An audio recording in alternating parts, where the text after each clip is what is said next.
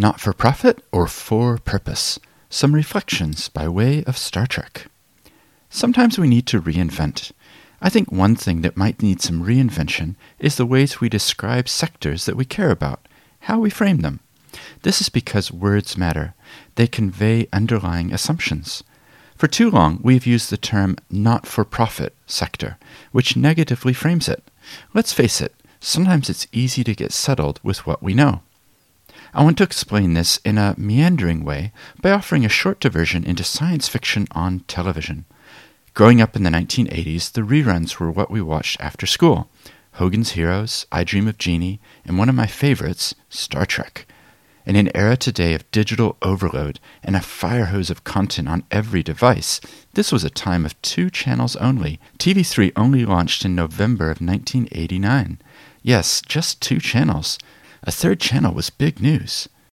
I really loved Star Trek because it was fun, it had adventures, and a surprising amount of humor. It was of its era in terms of hand-painted scenery, but you could stretch your imagination to overlook that. I've always been happy with it. It's iconic.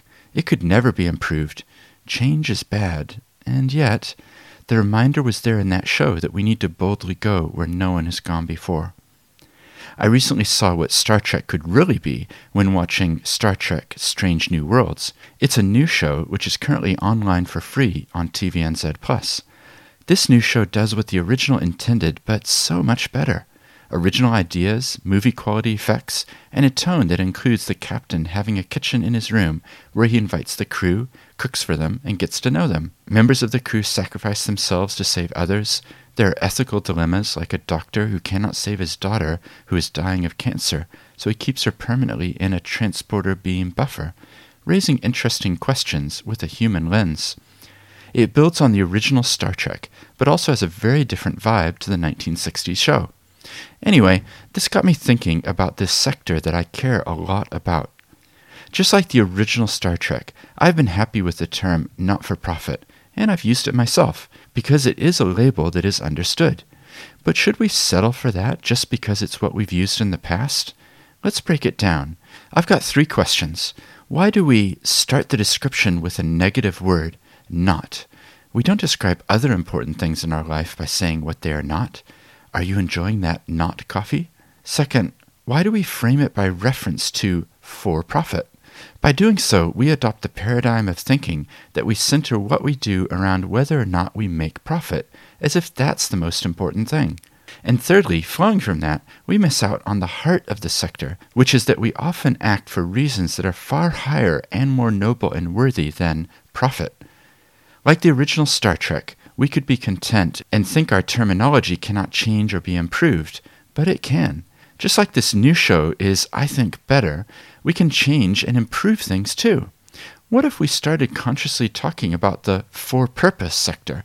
And what if we were labeling reports we're involved in with the term the for-purpose sector report instead?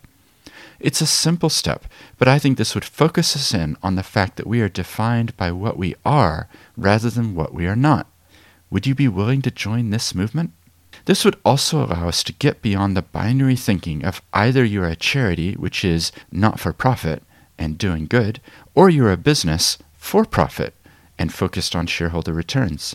You can do both. And I don't mean profit is bad, it's a measure of sustainability, and we need to have a new conception that it's possible to be both for-profit and for-purpose. The point is that this phrasing of for-purpose can encompass a far wider group than just charitable entities. So that's my challenge if you've listened this far. Let's embrace some new ways. Let's start to boldly go where no one has gone before, and really think deeply about the terms that we use and what they are really saying.